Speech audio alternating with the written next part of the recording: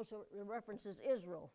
And we all know, or maybe we know, maybe you don't, but Israel was in captivity for 70 years in Babylon because of their sin as a nation, for forgetting God and dishonoring His Sabbath and different things. So He promised them so many years of that. And the 70 years was up, and the Jews had returned home. And it was a glorious time, but not everybody went home that could go home. When Babylon attacks someone, what they do is they carry the people home, or some of the best that they have, home with them, and they let them intermingle with their people and let their religion become their religion. And then they leave the other people there. And that way they can make them Babylonians, even though they're not. And so a lot of them didn't return home, but some of the faithful did. But while they were in Babylon, they weren't really allowed to practice their religion. And the only memory they had of their faith was what the older people had. They remembered it. And 7 years is a long time. So if they were middle-aged people that was taken into captivity, 70 years on that, they were probably all dead. And then they had the younger people that wasn't taught as much as the older people was. So they had memories of some of God's Word, but not a lot of it. How many today, if every Bible in the world was suddenly disappeared, how many of you have enough Scripture in your heart to be able to teach it to someone else? You know, that's a scary thought. But of course, you know, and they have that scenario is very real in some parts of the world. Maybe they have one Bible that they pass among people, or they tear out pages and they hand pages to different people, and they take them home and they memorize them. And they come back and they have the complete Bible in the people that's memorized them. And then they go from there. Now, I'm glad we don't have to do that. It's so easy to have God's Word. And yet it's so easy for us to neglect God's Word. But they had returned home, and they had rebuilt the temple, and they had just finished the walls. And Ezra, he was a priestly scribe, and basically the governor, I believe, at the time. Sorry, these allergies over here this morning are bad. As soon as we hit the Fredonia sign, we started getting allergies. Randy says, "Give me an allergy pill." I took 2. Then I just took another one. But anyway, hopefully the pill will kick in. But sorry about that. Anyway, so he thought it was about time to start teaching God's Word. After all those years, and they got everything done and settled, and now the people were ready. And so Nehemiah 8, 1b through, that's the 7, so the others must be on the next slide. But anyway, they asked Ezra the priest and scholar of the law, which the Lord had given Israel through Moses, to get the book of the law. So Ezra brought it to the place where the people had gathered, men, women, and children, who were old enough to understand. There in the square by the gate, he read the law to them from dawn until noon, and they all listened intently. Man, can you imagine that?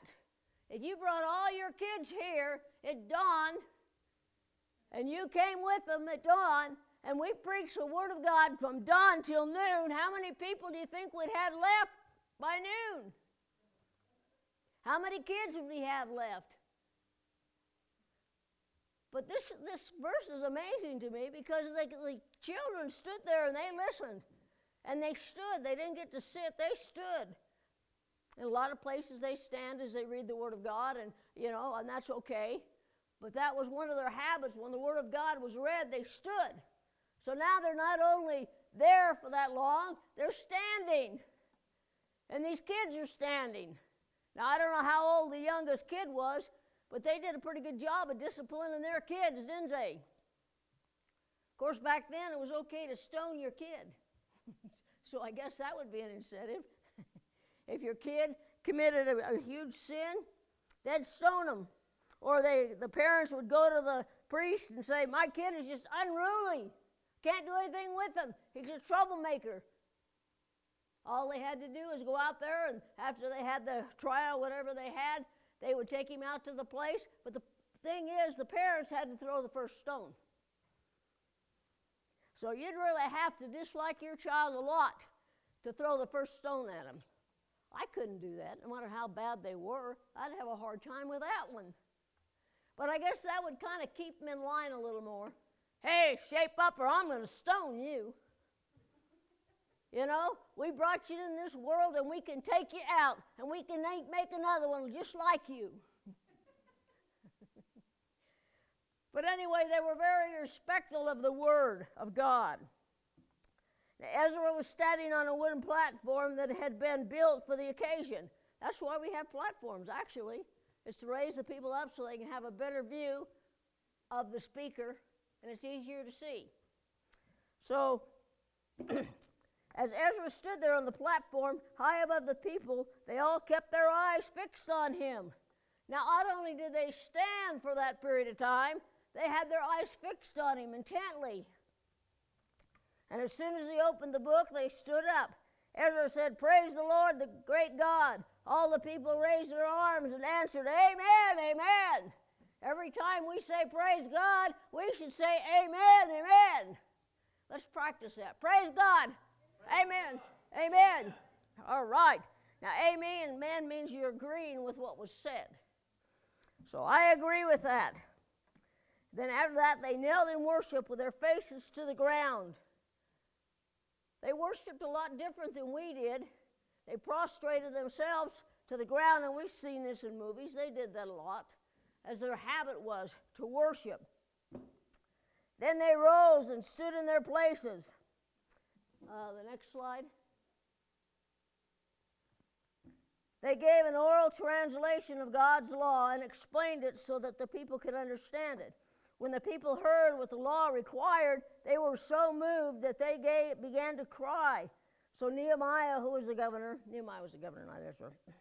Ezra was the priest. Ezra the priest and scholar of the law and the Levites who were explaining the law told all the people, this day is holy to the Lord your God. So you are not to mourn or cry. Now go home and have a feast. Share your food and wine with those who don't have enough. Today is holy to our Lord, so don't be sad. The joy that the Lord gives you will make you strong. Now, when they heard the word of God, they grieved. Now, to understand that word grieved, we have to understand that it was to them, it was just like when we lose a loved one. We grieve. And they were crying and they were just wailing because of their sin. The guilt obviously overwhelmed them. And about how far they had strayed from God's will. Now, I wonder if we feel the same way about our sins sometimes. We've become so commonplace in the environment we live in that sin isn't a big deal to us. We think, well, it's all right, God forgave me, so I'm okay. But we need to start letting God convict us of our sins. Now, the closer we are to God, the easier it is for God to convict us. How many remember right after you got saved and you were just so excited about being saved, and any little thing you did, you got a prick in your heart? And you said, "Oh, God, forgive me." But then after the newness wore off, then, "Oh, well, I'll confess later." Or we kind of take it for granted, and then we start slipping away from God. But that doesn't have to be the scenario that we live in today. When we're happy in the Lord, we're stronger because the joy of the Lord is our strength. Amen. 2 Corinthians 7:10. For the sorrow that is according to the will of God produces a repentance without regret, leading to salvation. When we realize we have sinned, it should cause us grief. We should be upset about it. We should be sorrowful about it. And sorrow is only good if it brings us to repentance and causes us to humble ourselves and confess our sin and receive His forgiveness. Now, there is a sorrow that is not in the will of God.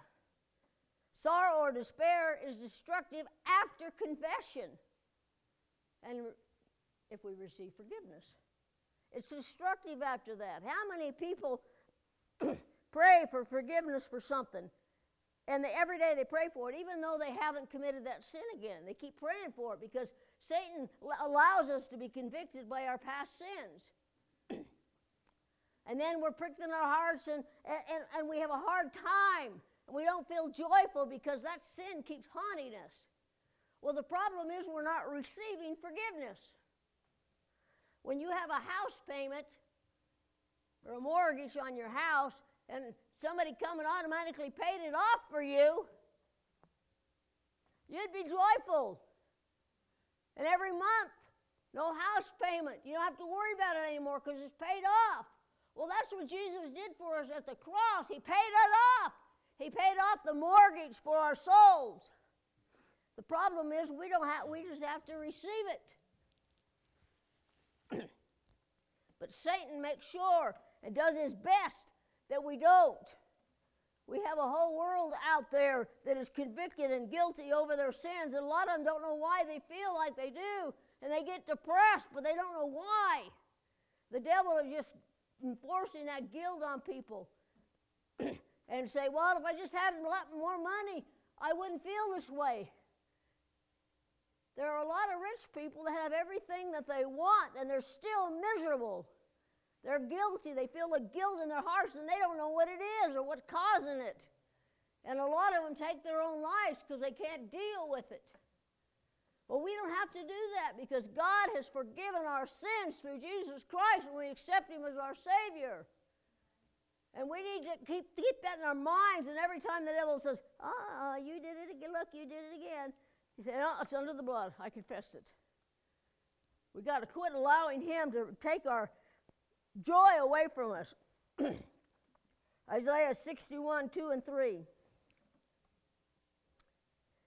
He sent me to proclaim that the time has come when the Lord will save his people and defeat their enemies. He has sent me to comfort all who mourn, to give to those who mourn in Zion joy and gladness instead of grief, a song of praise instead of sorrow. Jesus came to give us these things. Jesus proclaimed, blessed are those who mourn in Matthew 5:4. They shall be comforted. Now, we sometimes think about this verse as people who mourn from the loss of a loved one. And that's part of it. God can comfort us when we've lost a loved one. But it's more in relationship to those who mourn over their sins because we realize how much we failed God and we just cannot live with this conviction in our hearts. But he says, blessed are those who mourn, for they shall be comforted. So if you're here mourning this morning, Jesus said, I have come to comfort you. Satan loves it when believers lack spiritual comfort or joy. He rejoices when we are under his thumb because we're worthless to the Lord and no threat. I want to be a threat to Satan, don't you? I want to be a threat so bad that when I get up in the morning and when you get up in the morning that Satan trembles and says, oh no, they're up. Don't you want that kind of fear in the heart of Satan? Well, we can have that. Jesus died to give us that. We have no reason to feel guilty. We have no reason to mourn. We have no reason to be in bondage to our sins because Jesus died for them. Nehemiah 8, 9, B and 10. Ezra the priest and scholar of the law and Levites who were explaining the law told all the people, this day is holy to the Lord your God, so you are not to mourn or cry. Now go home and have a feast. Share your food and wine with those who don't have enough. Today is holy to our Lord, so don't be sad. The joy that the Lord gives you will make you strong. Despair doesn't promote growth, transformation, thanksgiving, praise, or worship. It doesn't bring victory over temptation and trials. Joy has the power that produces a victorious Christian. That's why joy is so important. And without it, we are weak. The reason believers don't grow spiritually is because they lack joy. Have you ever noticed that when you're really, really happy, that problems don't bother you as much? But the more unhappy we are, the more the things of this world bother us, and it doesn't take a lot. You know, we step on a rock, and we've so lack of joy in our hearts that we get mad and throw a tantrum. And we kick the rock or fall on our butt. That's what happened with me. Or we do everything because it's just a little thing, just sets us off. If that's happening to us, we need to realize that Satan has stolen our joy, because the joy of the Lord is our strength. And I want to be strong. And Satan hates it when we're happy. Now, being happy and joyful aren't the same things. We can be happy in any condition that we're finding, but joy is something that only comes from God. And when we come to Him for joy and comfort, and He grants it, but we got to receive it. Forgiveness brings joy, but the problem we have is we ask for forgiveness and don't receive it. It's like we put our burdens on the altar and we come and we pray, Lord, I'm just giving it to you. It's in your hands now. I'm not talking about it anymore. I'm not going to do anything about it anymore. I've given it to you. But just as we get up and leave the altar, it's like a yo-yo, and we just flip the string and we bring the yo-yo back to us. We take the forgiveness that Jesus just granted us, and we take it with us. We keep carrying the guilt of our sin with us.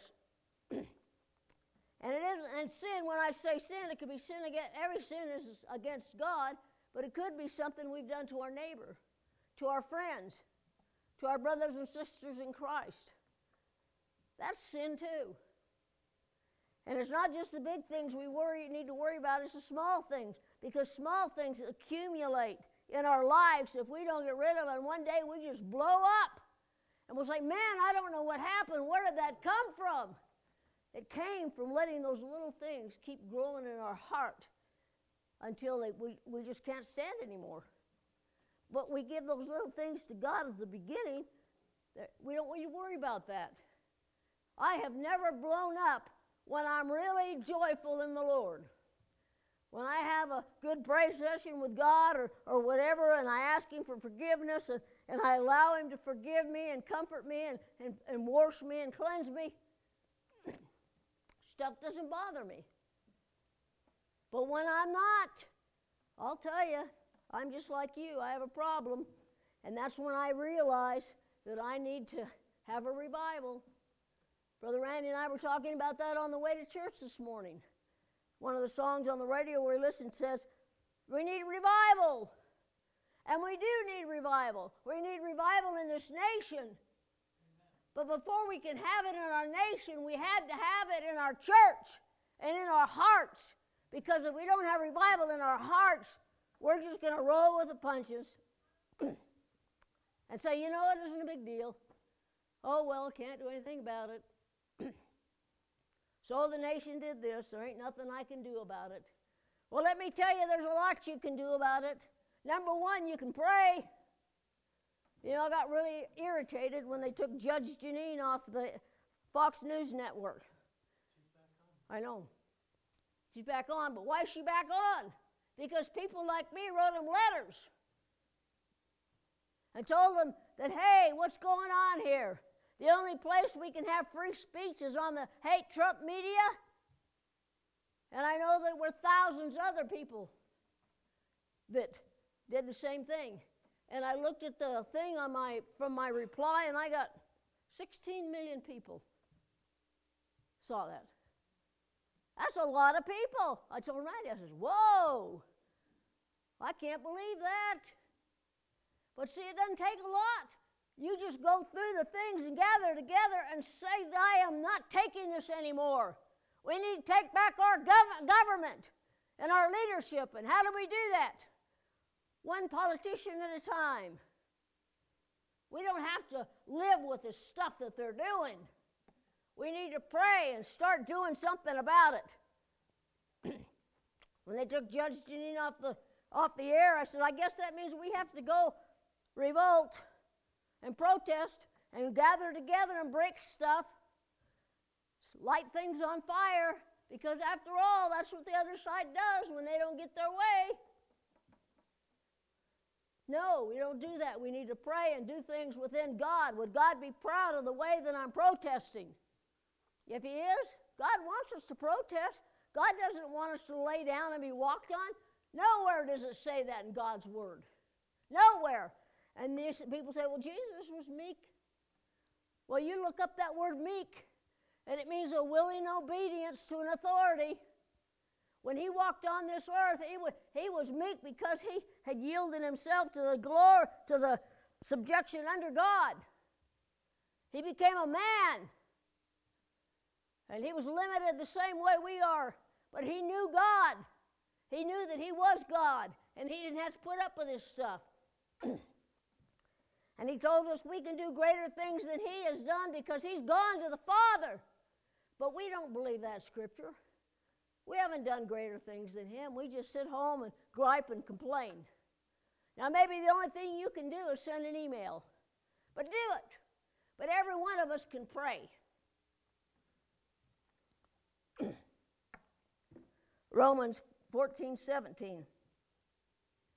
The kingdom of God is righteousness and peace and joy in the Holy Spirit. So many believers lack joy because we're afraid of what people think. So we come to church and we don't want to get excited. We don't want to clap our hands because what will people think?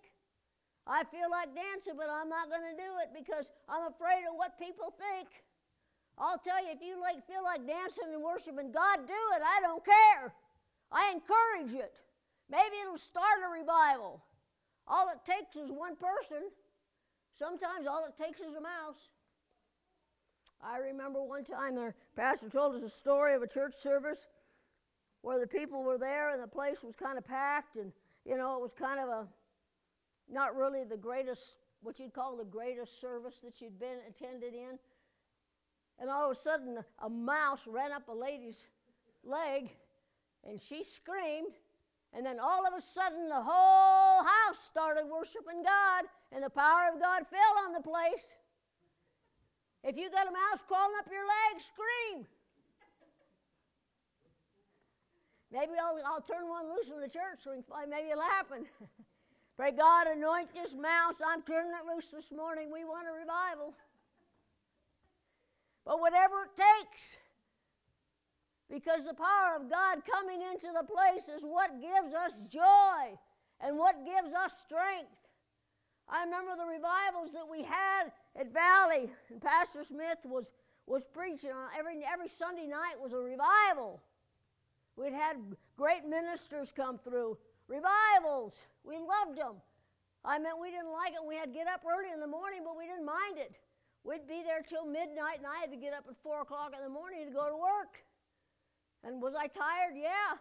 But I just thinking about, oh, man, I can hardly get back to church because there's something about the presence and the power of God that flows through a congregation, through the heart of God's people, that it doesn't matter how tired I am.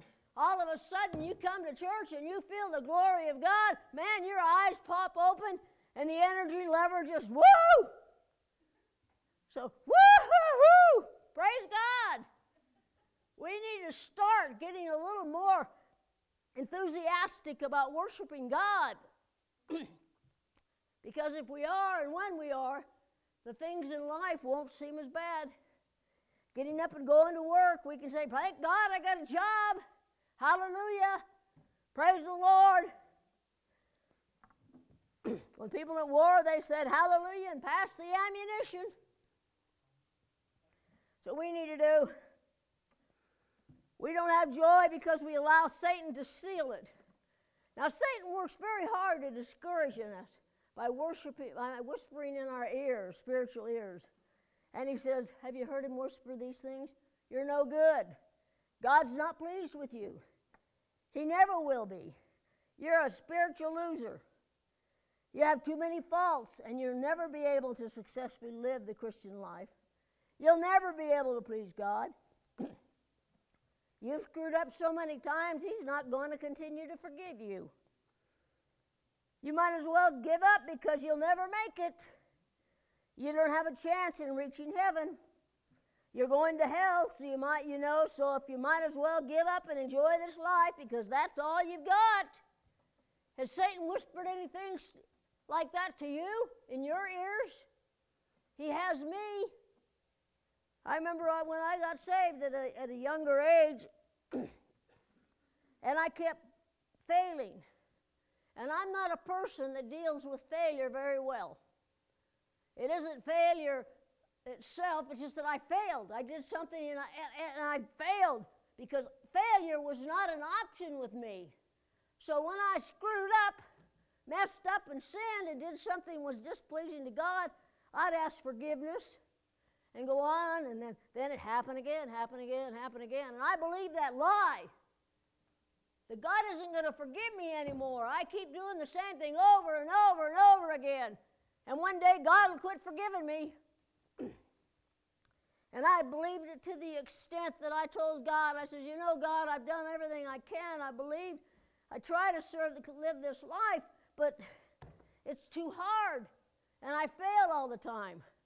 So if I'm going to go to hell, I might as well live this life because that's all I have is this life. I might as well enjoy it. And I did. And God convicted me every time I turned around. And every time I turned around and said, God, but I failed so many times. I can't live for you. It's too hard. Till finally, one day, I was really, really under conviction, heavy conviction. I was at home. I wasn't in church service. I was at home. I hadn't gone to church very much. And I was at home, and I just felt this deep conviction in my heart. And I prayed that prayer again. Because I told God, if there's a time I can live for you, I will. But until then, you just leave me alone. Because all I have is this life. But the conviction was so strong, and I just couldn't handle it. And I prayed, God, I can't do it. And he said, yes, you can. And I'm sitting there arguing with God just like I'd be arguing with you. And he said, yes, you can. And I said, no, I can't. And I said, you can't do it. And he kept saying, yes, you can. And I said, well, what's different now that it wasn't then? And it was just like he stood me in front of a mirror. And he showed me kind of my life and the failures that I went through and all the things that were going on and what he had taught me through all these things that I wasn't even paying attention to. And he showed me all these things. He showed me the way my life was more disciplined. And I didn't allow certain things to bother me as much as I did then. And so that was it. Man, I'll tell you, I bawled and I mourned and I grieved and I cried. But when I got up, I was different. More different than I've ever been in my life. I finally accepted God's forgiveness. And I finally realized that it wasn't matter how many times I failed and how many times I faltered. All I got to do is get up one more time than I fall. That's the secret. And we need to keep praying those forgiveness prayers until we get to heaven. I say, well, what happens if I forget to ask forgiveness and I die? Jesus died for your sins. It's when you're living a lifestyle of sin and you're flaunting it in God's face. That's when you have a problem. But don't worry about it. If you ever get that point, you won't be convicted. As long as you're convicted, thank God, because He's still dealing with you. He still loves you. He just wants you to confess the sin and receive forgiveness. The hardest thing is receiving something. I have a terrible time with that. When I preached and done things and people wanted to give me money for it, I felt I can't take it. I just can't. It's just, I don't feel right. And then somebody told me, the Bible says a laborer is worthy of their hire. And so I started, okay, God. And I still don't feel good about people giving me money, but I do sometimes because I need to be obedient. And we need to be obedient. We need to accept the things that God does. and really accept them and forget about them. Don't let the devil keep bringing them up. Every time he reminds you of your past, remind him of his future. If he can get us to think his thoughts, our minds become his fortress and under his control. Most of our battle happens in our mind. We need to realize that. 2 Corinthians 10, 4 and 5.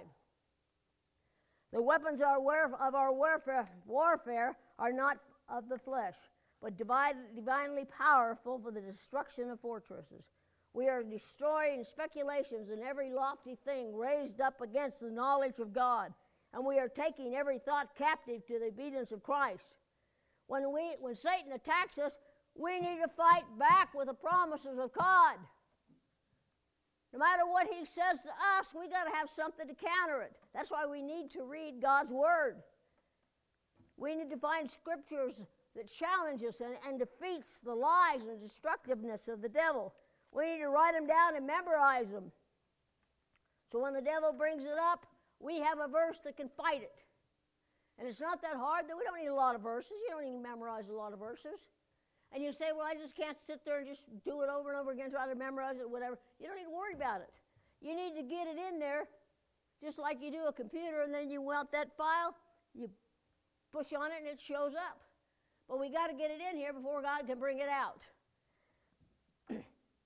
Romans 8, 31 through 35, 37, and 39. If God be for us, who can be against us? He who did not spare his own son, but delivered him up for us all, how will he not also forgive him freely, give us all things? Who will bring a charge against God's elect? God is the one who justifies. Who is the one who condemns? Christ Jesus is he who died, yes, rather, who was raised, who is at the right hand of God, who also intercedes for us. Who shall separate us from the love of Christ? But in all these things we are overwhelmingly conquered through him who loved us. For I am convinced that neither death, nor life, nor angels, nor principalities, nor things present, nor things to come, nor powers, nor heights, nor depths, nor any other created thing shall be able to separate us from the love of God which is in Christ Jesus our Lord. Nothing can defeat us. And said, well, it said created things over anything created things. Well, Satan is a created thing. Must remember that. And we need to take power and authority over it. Who is Satan or anybody else to condemn us when Jesus has forgiven us? He died to save us. We just need to take hold of that and cling to it. No matter what happens, God is with us. We can't go anywhere without the love of God being upon us. Philippians 1:6. For I am confident of this very thing, that he who began a good work in you will perfect it until the day of Christ Jesus. A bumper sticker read, don't judge me now, God ain't done with me yet. You know, no matter where we're at here this morning, God isn't done with us yet. You know, it's amazing. We have all kinds of patience with a little baby who's learning to walk. And we encourage them. And when they fall, we help them up. And we just keep encouraging them until they walk. And it's a great victory, and we get so excited about that. But then we turn around to our fellow brothers and sisters in Christ, and they're learning to walk, and they stumble, and what do? We kick them when they're down. We need to give them patience because God isn't done with them yet. We need to help them and pray for them. If we pray for people as much as we gripe about them, their lives would change, and our lives would change, because there's great power in that. Philippians 3, 12 to 14. Not that I have already attained it, or I have already become perfect, but I press on in order that I may lay hold of that for which also I was laid hold of by Christ Jesus. Brethren, I don't regard myself as having laid hold of it yet, but one thing I do, forgetting what lies behind and reaching forward to what lies ahead, I press on toward the goal for the prize of the upward call of God in Christ Jesus. We spend too much time looking behind us instead of looking forward. When you get in your cars after you leave here, you're going to find out that the rear view mirror is this big, but the windshield is this big. We need to look in the rear view mirror only to remember where God brought us from, but not to use it as condemnation. We need to look it forward. And this is Paul. Paul is saying, I haven't attained it yet. And we all hold Paul in great regard. And if he hadn't attained it yet, neither have we. We're not going to attain it till we die and go to heaven, or the Lord comes and changes us. Then we will attain it. But until then, we press on, move forward, and help each other to move forward. When Satan tries to get us down, rejoice. Why? Because he's afraid of us. We need to open Bible and read those passages or quote them again. We need to rejoice in God's love and faithfulness. We need to tell God what's going on in our mind, because God already knows. When I have something going on in my life, I tell him about it. It isn't a secret. I tell him, God, I'm kind of mad at you today. Oh, no, you told God that? Yeah.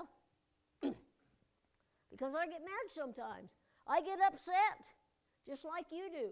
And I tell God all about it. I'm mad about this. I don't think I should have had to have this happen. I was very upset when I have to have my ankle done again when I just had it done.